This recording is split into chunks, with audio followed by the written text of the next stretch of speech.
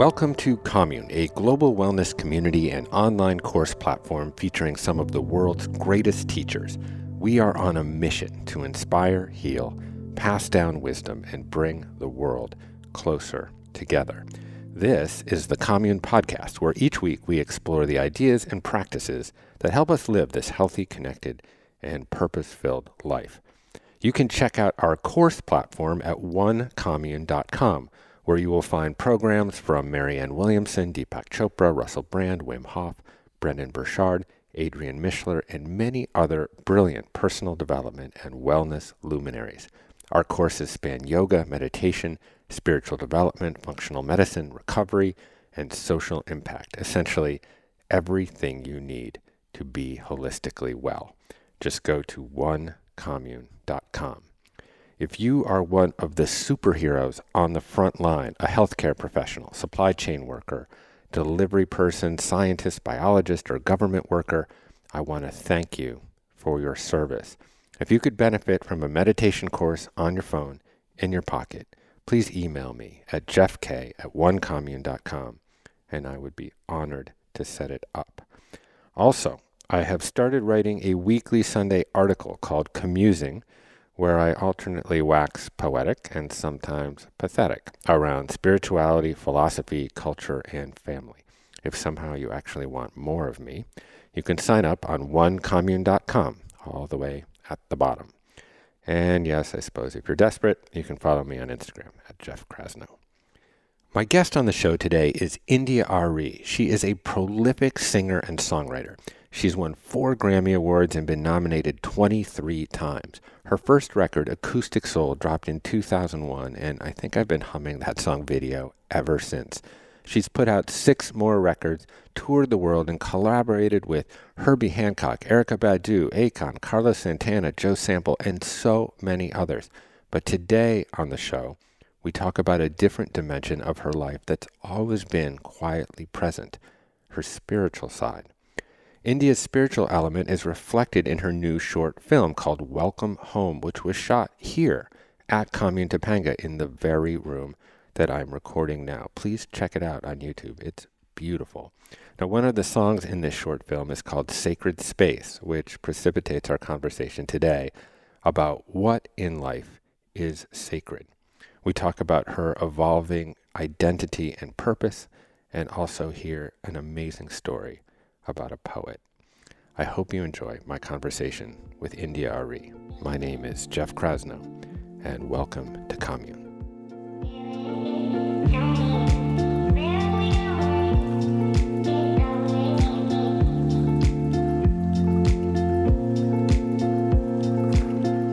I have an album that I put out last February called Worthy.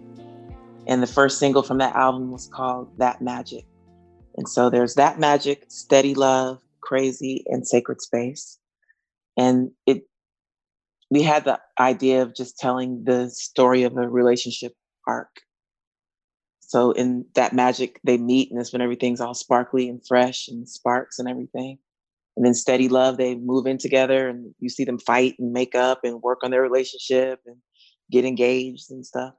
And it's not exactly linear because I had different leading men and stuff, but the arc.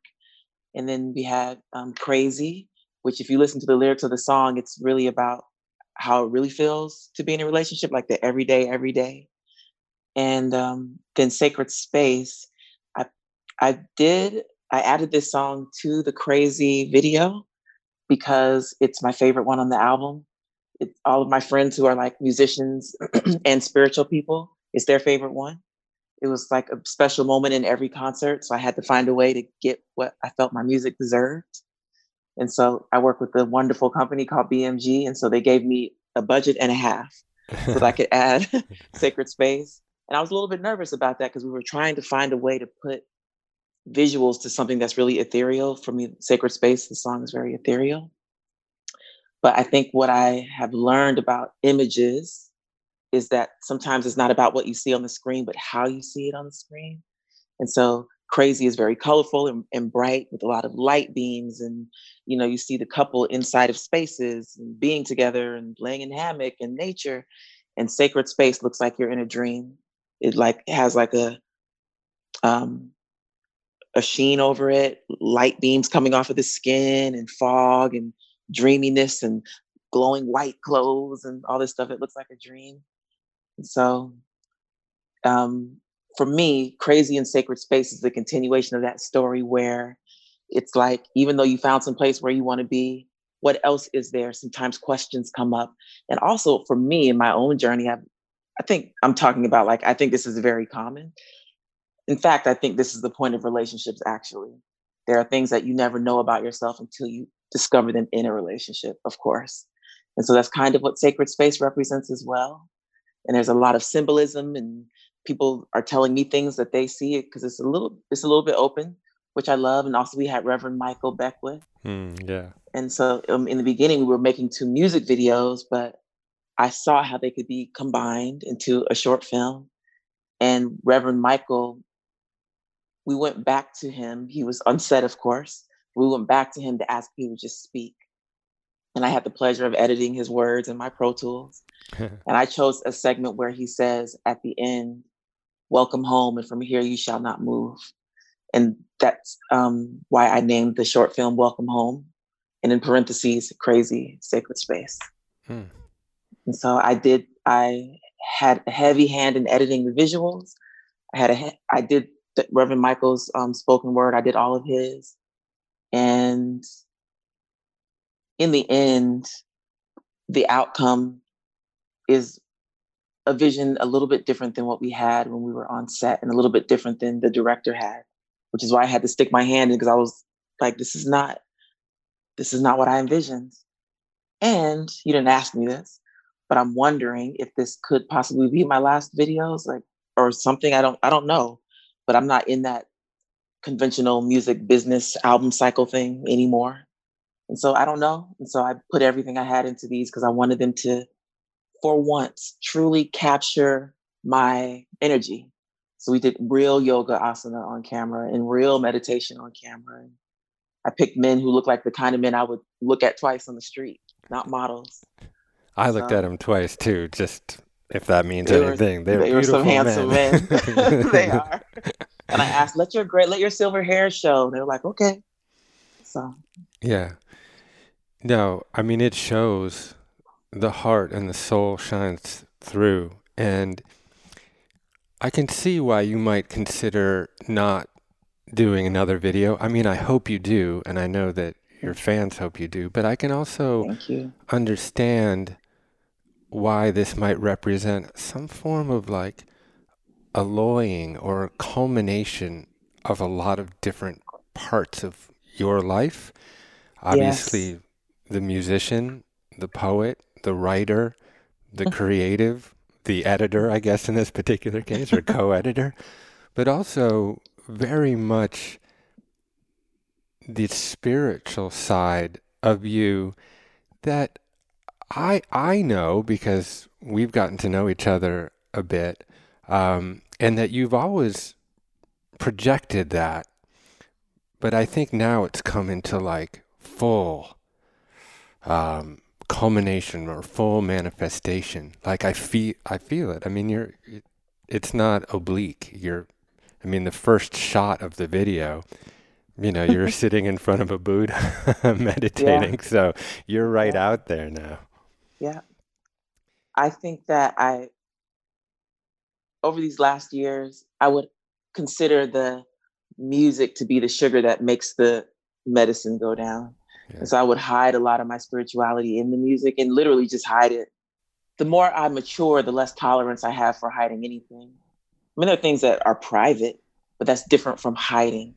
Hmm. And so with this video, I just wanted to continue the process of coming out even further about who I am and how I live and what I believe. And I went through that process with my songwriting starting in 2009, where I just was like, not, I trained myself to stop being afraid to say certain things in my songwriting. Yeah. And now I'm training myself to not be afraid of certain things in my public persona and how I am in the world. I just want to be Right. all of it. Yeah. Can I share with you my first spiritual connection with your music?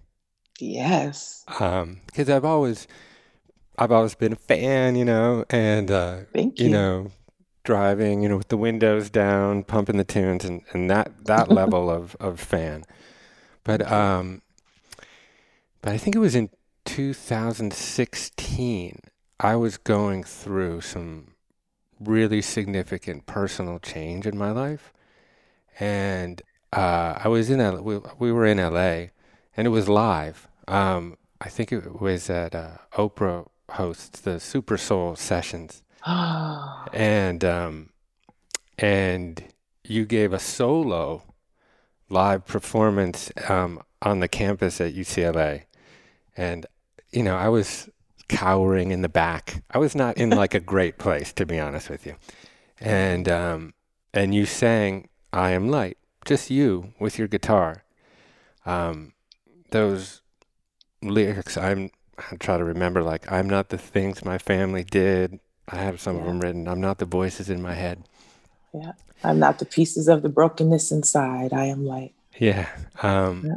And I was going through this moment where I was just changing courses in life, but I was so highly identified through my job, the approval of others, what I thought, what other people thought of me, and I just had a moment there connecting with your music that I was able to separate kind of the divine part of me, my divine nature, from my Mm. ego and say, no, no, no, I'm not all these other things.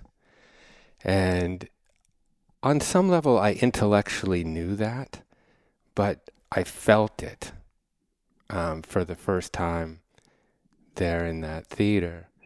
And when you wrote that song, because in a lot of ways, I feel like that song has become incredibly emblematic of your music. And I think people's relationship with that song is so deep. And I was reading the YouTube comments on the video, and it's like, it's heavy, there's some real emotional stuff. And did you have any sense for the impact that song would have on people when you wrote it? No, and I'm even surprised to hear your story. Mm. Um,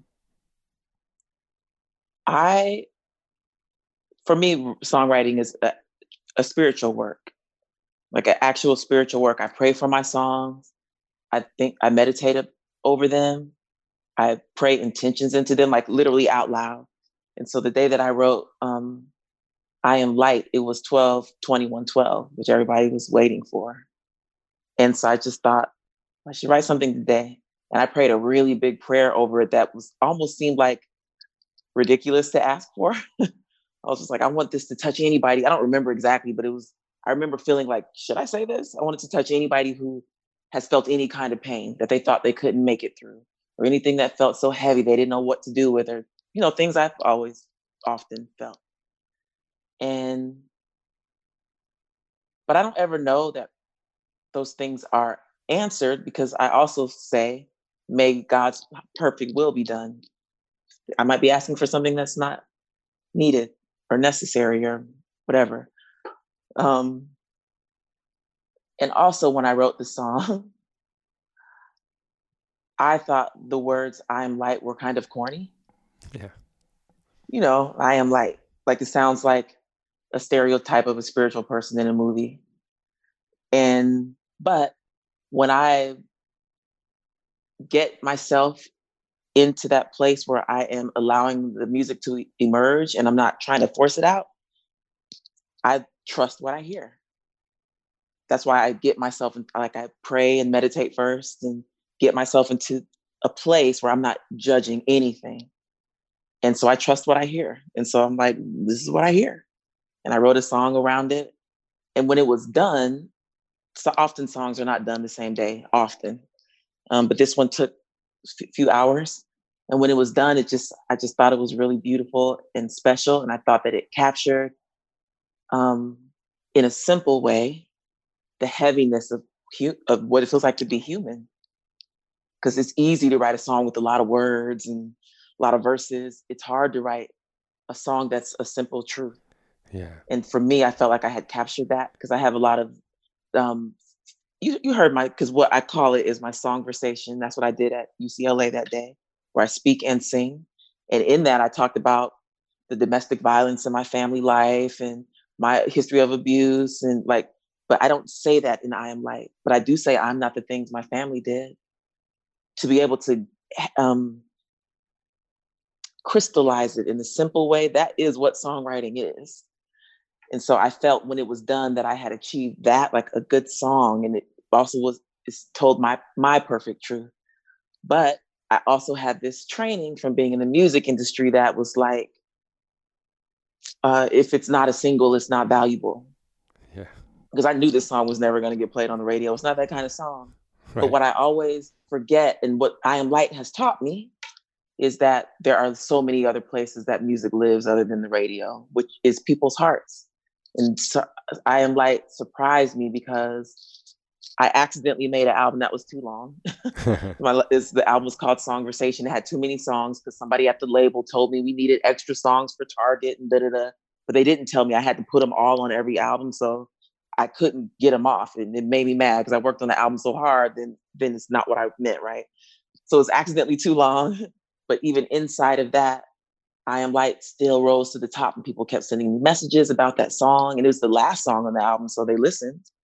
And so it all surprised me. I did not think it was going to be this way. I thought it was corny in the beginning, but it is the only song of mine that I listen to often. I don't ever listen to my music. Like, it'll be so long. I think, look how high my voice was. I sound so young, and I don't listen to myself, but I listen to I Am Light all Yeah. the time. I listen to it today. Yeah. Well, there's obviously a kind of a meditative component, how just even how the song starts, that your shoulders just drop and your Mm. breathing just becomes easy. And it's interesting that you say that your first kind of impression of your own work was maybe a little bit corny, but I think it's the distillation of all of these complicated conceptual and intellectual thoughts into something so simple that can be delivered by a messenger like you. And that's the rare piece, because I would say like Eckhart Tolle, I think he was actually there the same day at UCLA. Yes, And he was. I forgot about that. and he just sat down in his stage setup is very Spartan. He just has a chair in the middle, and he'll walk on stage and sit in the middle of the chair and say nothing for a good 10 minutes. And just saying nothing is arresting enough until everybody quiets down. And he will also just say, I am. But when he says it, it lands. And I suppose that is the hallmark of a transcendent messenger, is that you can distill these ideas into something so simple and have them resonate so deeply. So I think that's what Thank you you. did. Thank you.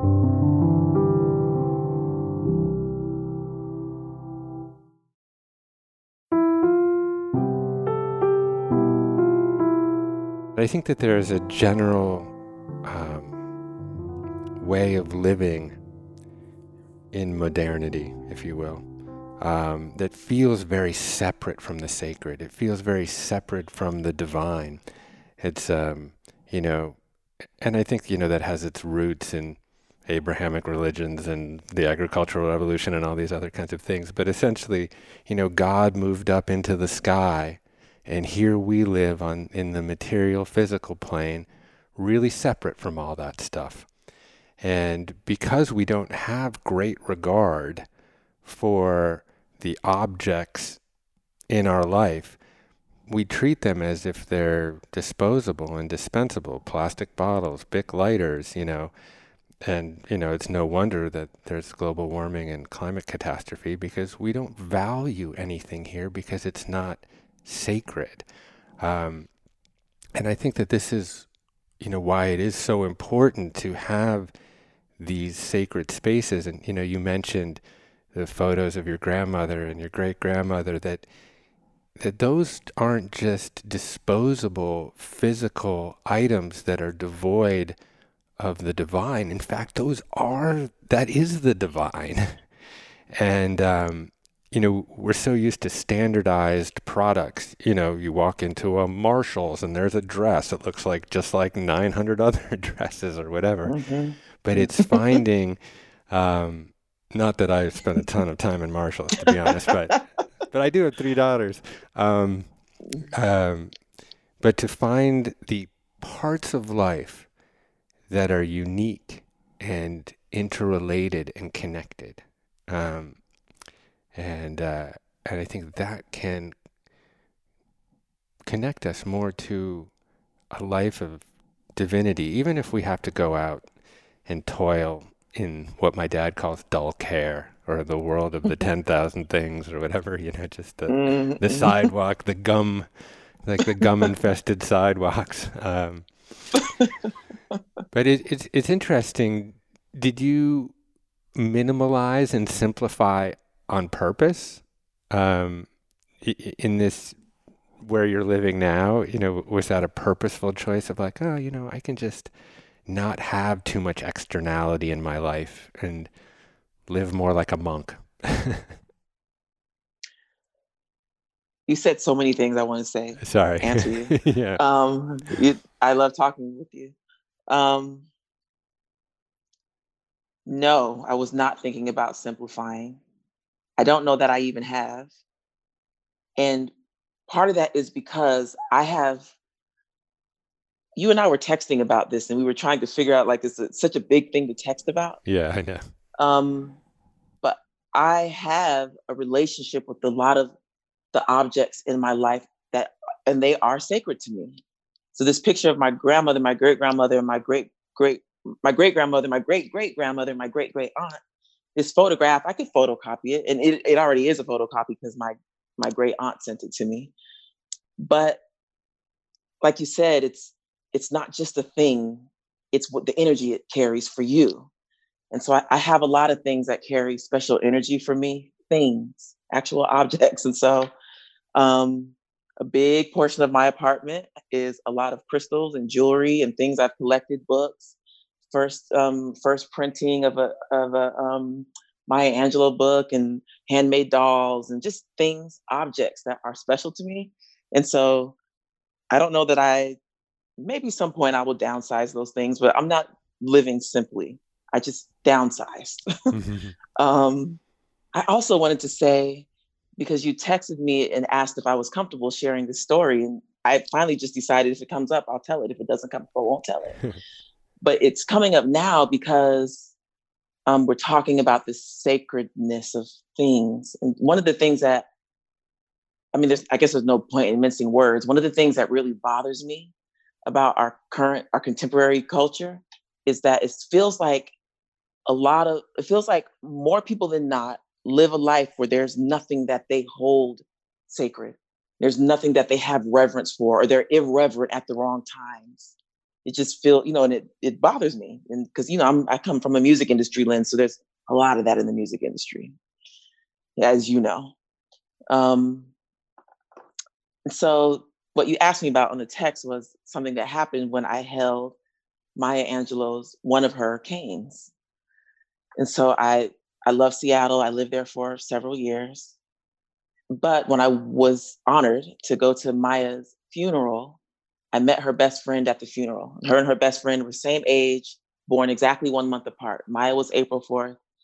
Dr. Maxine Mims is March 4th. And so there was the big funeral, then there was like a small after thing. And at the small after thing, she got on stage and said, we were best friends, and told us all about their birthdays. And Dr. Maxine Mims is this very dynamic woman. She's the founder of Evergreen State College. She's 92 now, so Maya would have been 92 as well. And she's stylish and fun to talk to, very wise and beautiful hair. Like, she's fly. I love her. And so when she was walking from the stage after she spoke, I put myself in her way. And I was like, I live in Seattle. She said, who lives in Seattle? Like, me. And so we kept in touch. And I finally got to go out to her house. She lives outside of Seattle, like an hour drive. And I finally got to go out there in just, was it 2018, 2017, 2017. It's my first time getting to go out there.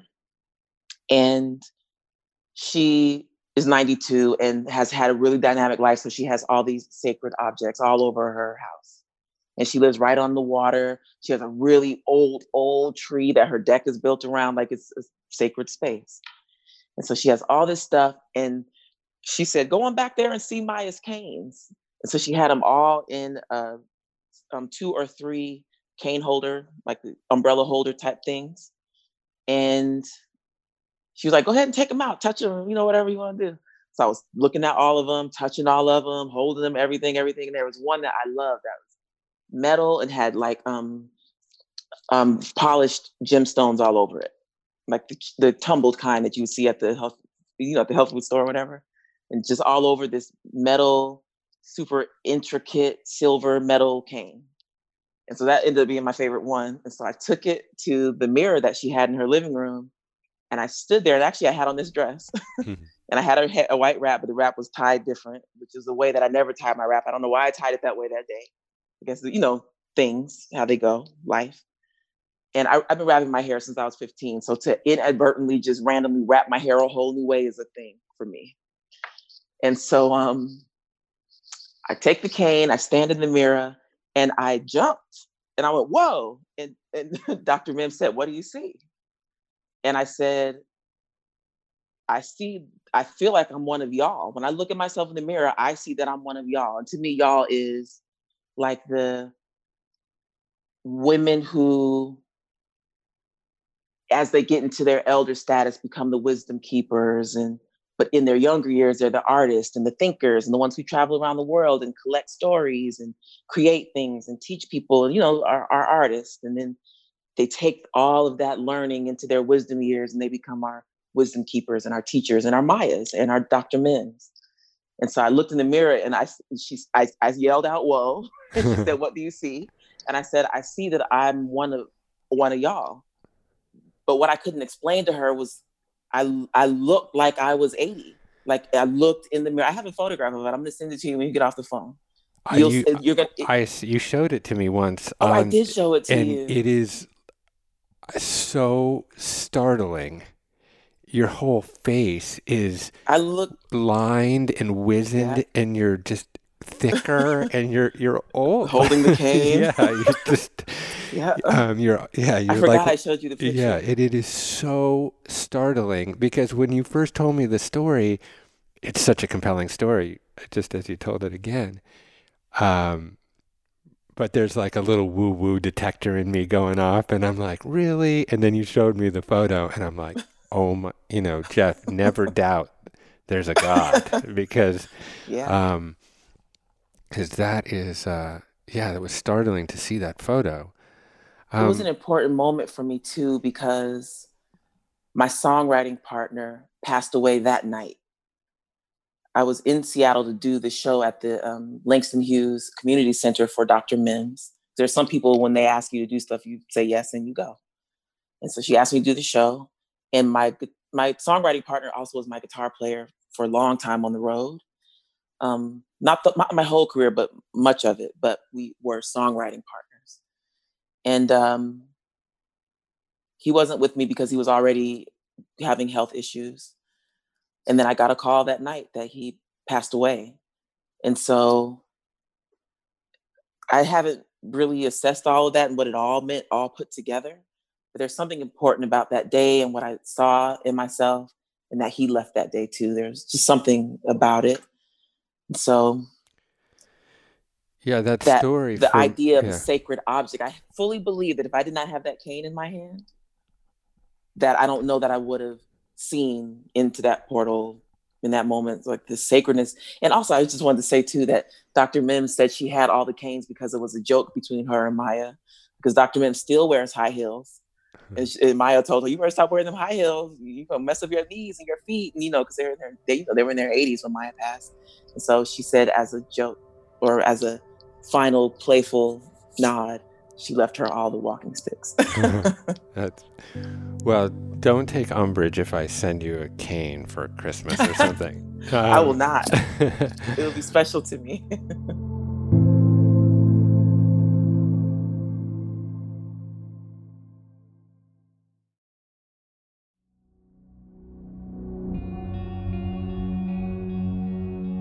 I kind of hope that this doesn't put you on the spot, and you can just tell me to screw off if it does. Okay. But I mean, there you are holding Maya Angelou's cane, seeing yourself as a wizened old wisdom keeper, doing something at the Langston Hughes Center, which I didn't even know. And to me, that sort of conjures this question, is that do you feel that it is sort of incumbent upon you in some way to step into the role of the wisdom keeper? I mean, what Ralph Ellison, James Baldwin, Langston Hughes, Alice Walker, Maya Angelou, I mean, I can go on. Especially in the African American tradition, where it's been, oh God, so palpable and so precious and important, that work. I mean, you've won Grammys and put out records. You've had a life of incredible achievement. And then where are you kind of along that road, that legacy road in your mind right now?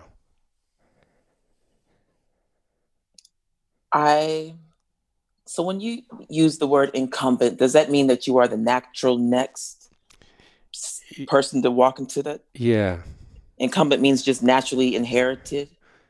Yeah, like it's that it's almost your, I don't want to say it's your responsibility, but do you feel that that is the kind of natural, in that really original word of meaning of the word natural, next step for your life?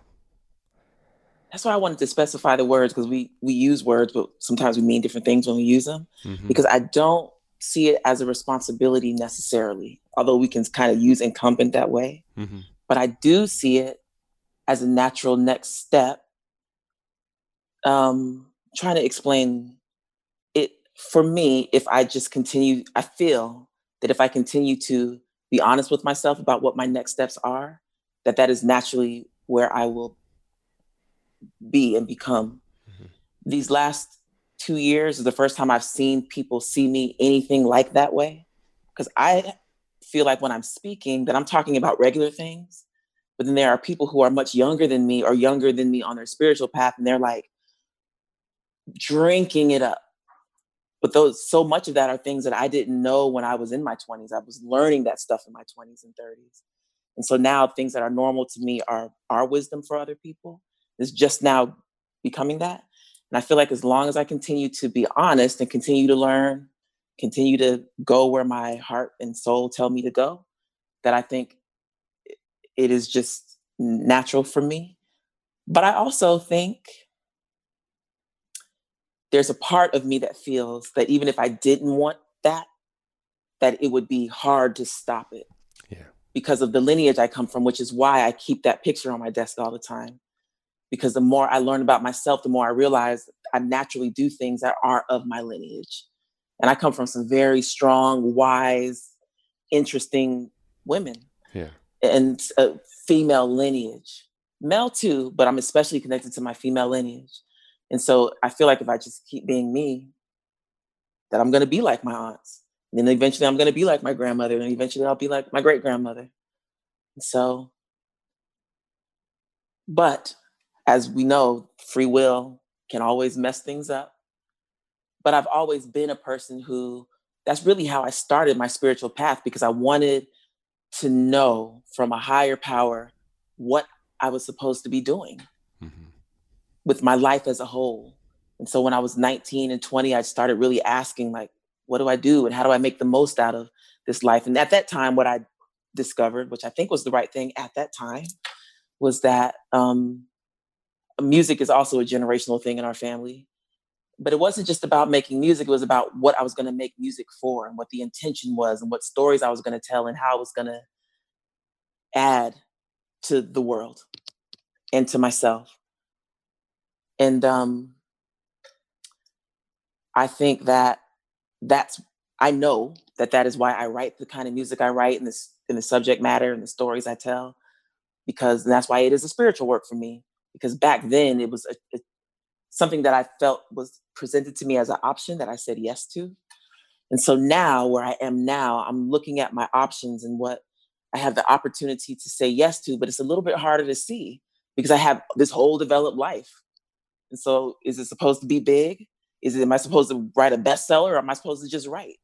Am I Yeah. supposed to go all around the world and talk to everyone, or do I just talk to the kids at the school on the corner? Like, I'm trying to understand who I am in this time. Yeah. But what I do know is that it still comes from that place of listening and wanting to learn and give. Yeah.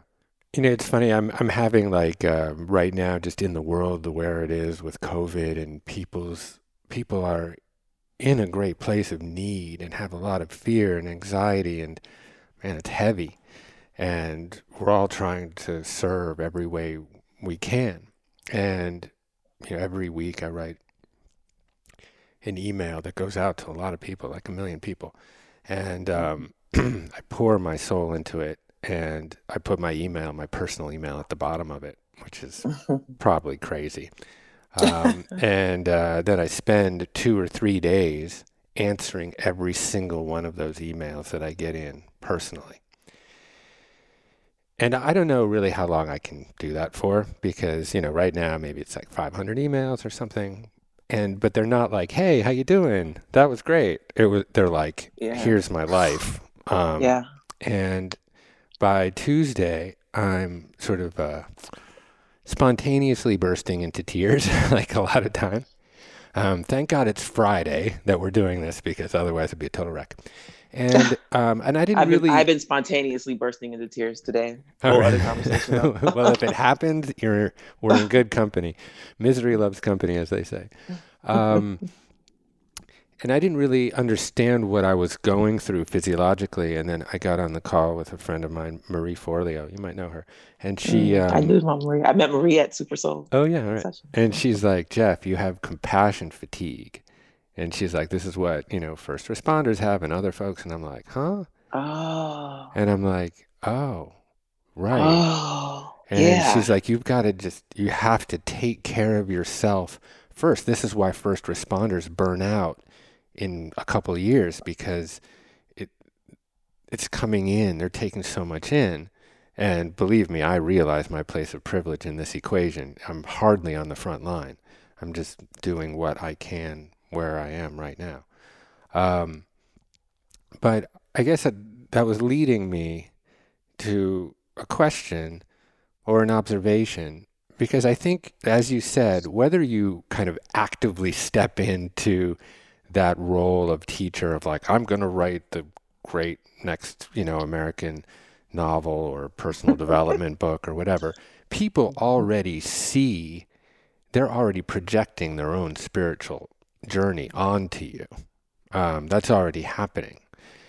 And I wonder if what your experience is like with that. Does that feed you, or drain you, or some form of combination of both? Just holding that much space for people. I am shaking my head as you're speaking because I don't get to have this conversation a lot with people. Hmm. Um, because I don't think, unless you are a person who has like that, um, for lack of better words, invisible interaction with millions of people, unless you have it, you don't know anything. You don't even know it exists. You don't even know like that there's an energy that exists. So when I became in the public eye, I didn't know what I was getting into. I didn't know that that was a thing, Hmm.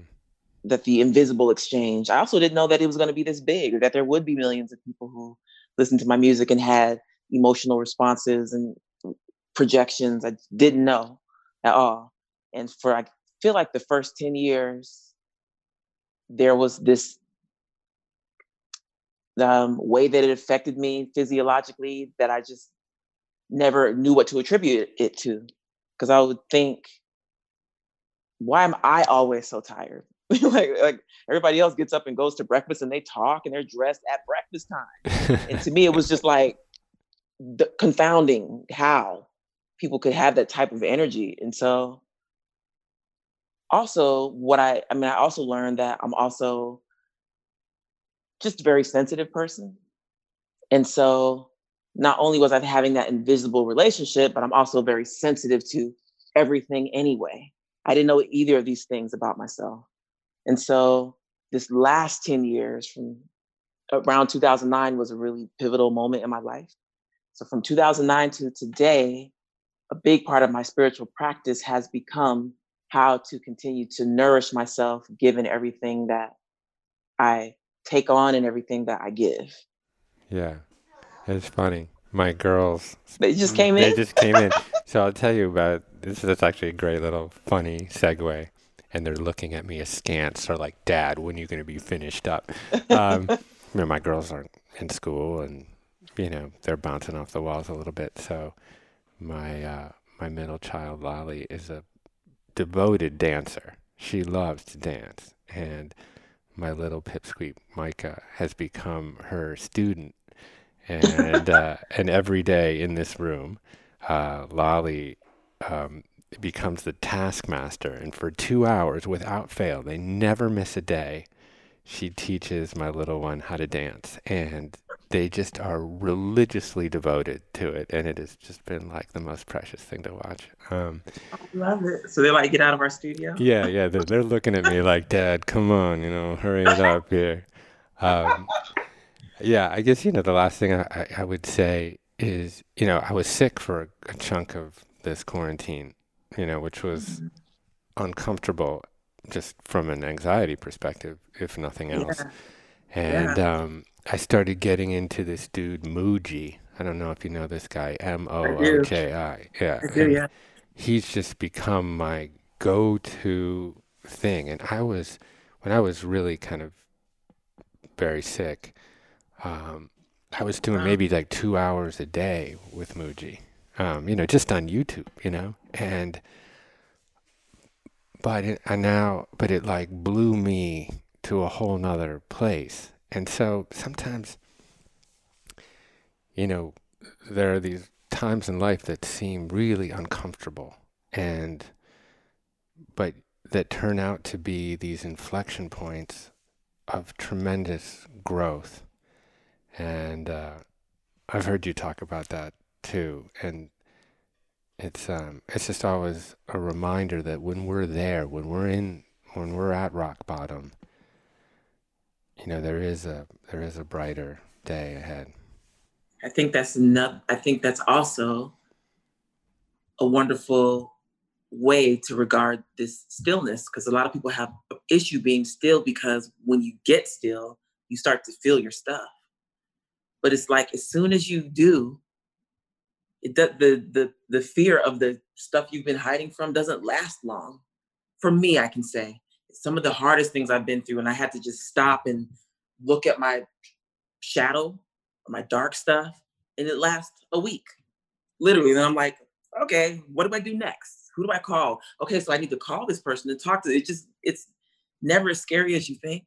And once you have that first experience of facing that darkness inside of yourself, then you realize you can do it again in other areas of your life. And so I don't fear stillness. And I think that my my prayer, my prayer is that there are people in this world who had to go through this time of forced monasticism, like you call it, but that they come out realizing that their shadow was nowhere near as scary as they thought it was. Because people like that are more potent in the world because you are able to say no to things and yes to things and try things and love bigger because you're not afraid of the darkness as afraid. So I that's been the favorite thing about my life, and I hope more people can get that too. That's beautiful. It's so funny. It's anytime I ever sense any reluctance from you to become that wisdom holder, I just realize you're already there. you know? Aw. Like Thank I you. was listening to a message that you sent me. I think I told you when I was walking through the hills here in Topanga, and it was the resonance of your voice as much as anything you said. And I disappeared. It was only the world, and of course that's the goal of any spiritual practice, is to find that sense of self-transcendence. What you found on, mountaintops in Hawaii, sometimes we just get a glimpse of it and that's all we get. Um, but it's beautiful. I'm very grateful for my burgeoning relationship with you. You've inspired me and given me a lot to live for, so thank you. Thank you.